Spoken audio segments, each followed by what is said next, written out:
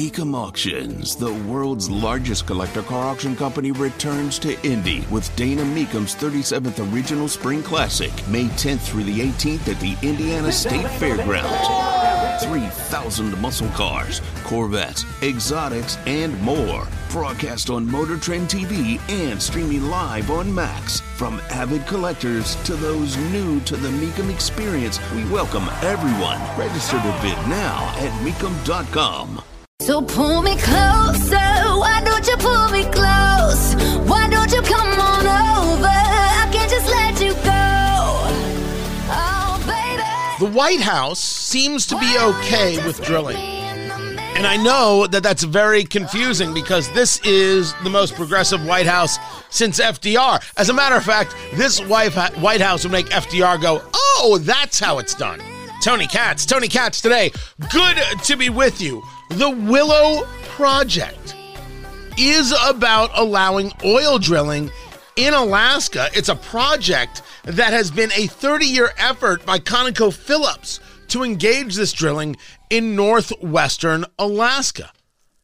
The question is, why now? The question is, how the White House? The question is, does this actually bring a value to American safety and security? And what about those super angry progressives? And they are super angry.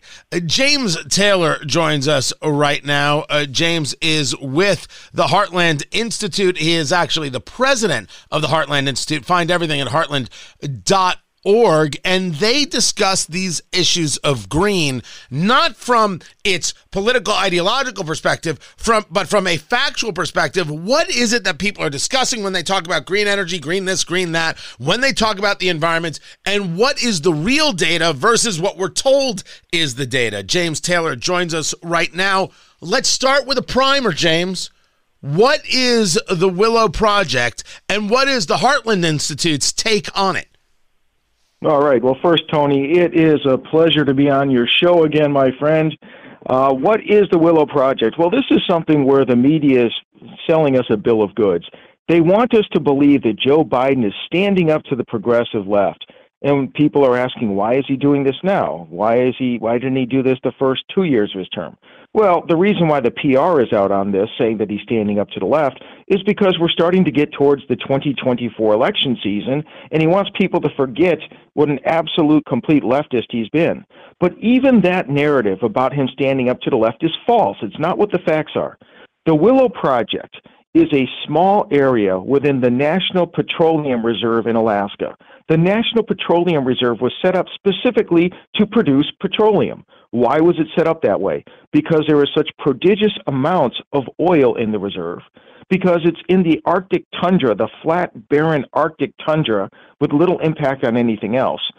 It comprises less than 10% of the state of Alaska, and the Willow Project is just a few percent of that 10%. Now, what's going on here? Basically, it's this. Joe Biden has said he was approving 3 out of the 5 proposed sites within the Willow Project in which ConocoPhillips wants to drill for oil. And at the same time, now you don't hear that in the media. They say he approved this massive oil-producing project. No, he killed 40% of the proposal. And at the same time, he killed wholesale another proposal adjacent to Willow. This is the equivalent of if you go out, let's say you go out to dinner with your family. You come home and you find some juvenile delinquent throwing rocks through your window. He smashed 4 of your 10 windows, and then you come home and catch him. And then he says, well, look, I'm not such a bad guy. I left 6 of your windows untouched. Yeah, because he got caught. And then on his way out of the neighborhood, he goes and smashes all of your neighbors' windows. And he says, well, look, I'm still a pretty good guy. I left 6 of your windows untouched. That's what's going on here. Joe Biden is shutting down a massive amount of proposed oil production, which would have a real difference on gasoline prices in this country, which would have a real difference on America's ability to supply our friends and allies in need in Europe, in Eastern Europe, throughout Central America with oil. And instead, he does a little bit. He carves out a little bit of production that can still remain while getting rid of most of it. And then the media goes out and says he's a hero, and AOC and her buddies, they're piling on with a window dressing so that, again, they're helping out Joe Biden. Oh, he's standing up to us. Oh, this terrible Joe Biden. Let's take what a he has step done back. has been no friend, no ally of oil production or American energy production. Let me take a step back now, because your argument is actually that he is doing more to harm energy security in the United States than help energy security in the United States. And even though this might be helpful, I think they see 600 million barrels over the course of its lifetime, I think the number is. In the main, we're still no better off. We're still well behind the eight ball because of Biden administration policies.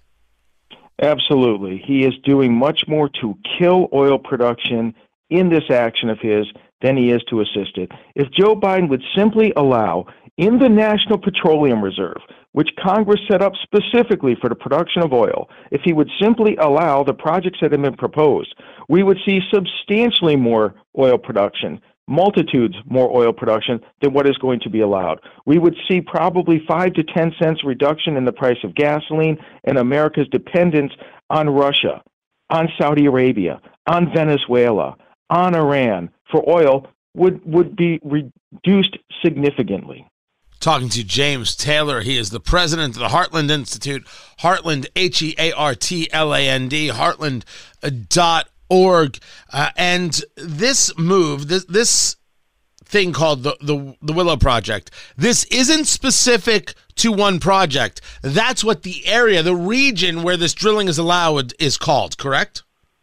Correct. Okay. It's important because you're right. When I first read this, I'm like, how fascinating. There was an interesting article over at National Review from Jim Garrity about why is this White House not as progressive as it was, and it was a conversation of, is Jeff Zients, the new chief of staff, just that much different than the former chief of staff Ron Klain? Your argument is this is a window dressing story. If that's the case, why is the political left in such an outrage about it?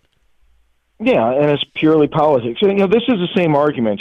If under Joe Biden, when he takes office and inflation's under 2%, in his first year, inflation goes up 8% because of his policies. In the second year, inflation goes up 6%. And he says, inflation's down. It's down from 8% to 6%. This is the same type of rationale that they're putting forward.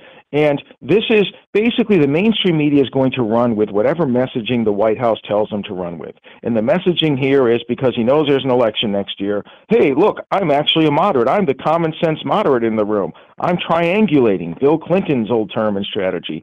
In reality, it's not like that at all. And people need to look into the facts to see what is exactly going on. He's shutting down much more oil production in the National Petroleum Reserve that's set up for oil production. He's shutting down much more than he's allowing. One other point that's also worth noting, back in the day, when the environmental activists and their political allies would oppose and shut down other production products, oil production, or in Alaska, there was the Pebble mine a decade ago that would have made a substantial difference on our copper deposits, on other minerals that we need in this country, but was shut down.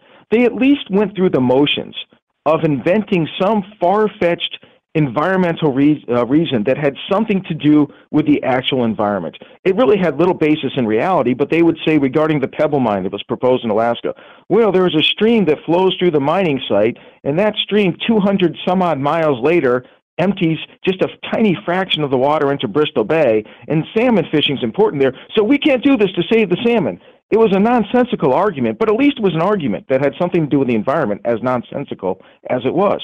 Now they're not even trying this argument for the National Petroleum Reserve.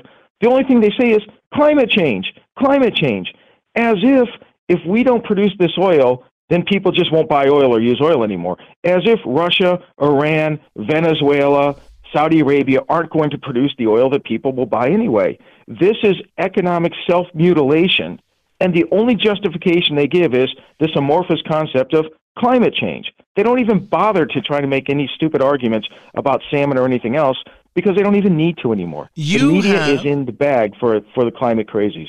You have over at heartland.org a piece under Environment and Energy by Ronald Stein. And it reads, American suppression of fossil fuels courts a national security disaster.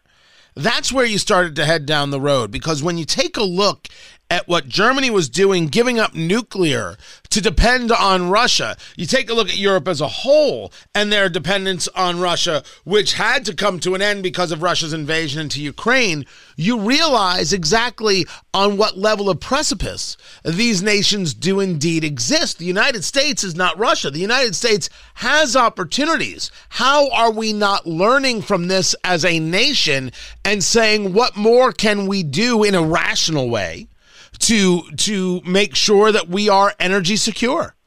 Absolutely. And when you look at Russia, for example, with their military machine, how did they get the money to buy all those tanks? How did they get the money for their military machine? It's largely because they have been selling oil to Western Europe and the rest of the world, because we in the United States, due to our government's policies, not due to the lack of oil, we have more oil than Russia, we have more oil than Saudi Arabia, but we've made a political decision to not produce it. That's what enables nations like Russia to become strong, to have military muscle to flex, and then for the rest of the world to fear crossing Russia and siding with Russia against the United States when we have diverging interests because they don't want their oil cut off. At the same time, the Biden administration, as they talk about climate change, as if this would have any impact on climate change, their solution is to have the entire American economy, as well as the global economy, dependent upon China and its rare earth minerals and its production of wind and solar power equipment. This is absolute ridiculous policy. And again, this has nothing to do with the environment, nothing whatsoever. Talking to James Taylor, president of the Heartland Institute, HEARTLAND, heartland.org. The issues in Europe would have been further exacerbated by a cold winter. That cold winter did not come, because there is nobody who is not within the space who did not discuss the fact that if the winter is as cold as it has been, things are going to get very ugly for Europeans, whether it be Germany or other places, in being able to stay warm. How has this changed how they view their own power when you take a look at the fact that they're not going to be taking that energy from Russia anymore, and they also decided specifically in Germany to give up on nuclear power? And the follow-up is, shouldn't we have nuclear power here in the U.S.? Well, that certainly should be one of the options on the table that makes much more sense than wind and solar power. Look, we have enough oil, coal, natural gas to power our economy, more than enough to power our economy and to export to the rest of the world. Oil, coal, natural gas, those are the least expensive and most abundant forms of energy. That's what, if government just got out of the economy's business, that's what our economy would largely be running on. Nuclear power is a little more expensive than those, not nearly as expensive as wind and solar power. It is zero carbon dioxide emissions. It's zero emissions of any sort. And at the same time, it is available on demand. It is much more reliable. This is something that we don't have to rely upon Chinese parts and the minerals and the rare earth elements from other nations, mostly being processed in China for. Nuclear power, people talk about, oh, but it's horrible, nuclear power for the environment and the risk of a catastrophe. If you recall, in Fukushima, Japan, when you had the nuclear power plant there that was subject to, first of all, a 9.1 earthquake, something nobody here in the United States has experienced any time in our lifetime. And that earthquake had occurred just offshore from Fukushima. At the same time, it created a tsunami that just laid waste to the entire area. How many people died as a result of that nuclear power plant being subjected to and smashed by those two events? The answer is zero. How many people had to go to the hospital with serious radiation issues? The answer is zero. So yes, nuclear power is a much better option than wind and solar. It's safer, it's more abundant, it's more reliable, it's available on demand, and it's much less expensive, and it's American-made. When we come back to the conversation about America before I let you go, and this conversation about the Willow Project, we're still glad this is going on. We're still glad that we're going to be able to maybe get a little bit further into the area of energy security in the United States. I refer to it as energy security as opposed to energy independence, or as former President Trump referred to it as energy dominance. But is there anything in this, as you talk about it politically, is there anything in this that can be utilized in a, well, if you're going to do this, Mr. President, here's something that would be even better for us. Is there any opening that you see, or is this, as you described it, nothing more than a shell game, and we are still so far behind the 8 ball, you can't even begin to catch up? This is a man with a loaf of bread. There's a starving man begging for some food. He munches on half the loaf. He throws you a crumb, throws the rest in the trash, and wants you to say, oh, thank you for giving us a crumb. That's what's going on here. We should be allowed to produce oil in the National Petroleum Reserve that's set up specifically for this purpose without President Biden knocking 40% off the production of the Willow project and then negating an entire additional project right next door, taking it entirely off the books. This is doing nothing for the American economy. It's doing nothing for our energy sector. James Taylor, president of the Heartland Institute, heartland.org. I appreciate you taking the time to be with us. I've got more to get to, guys. I'm Tony Katz.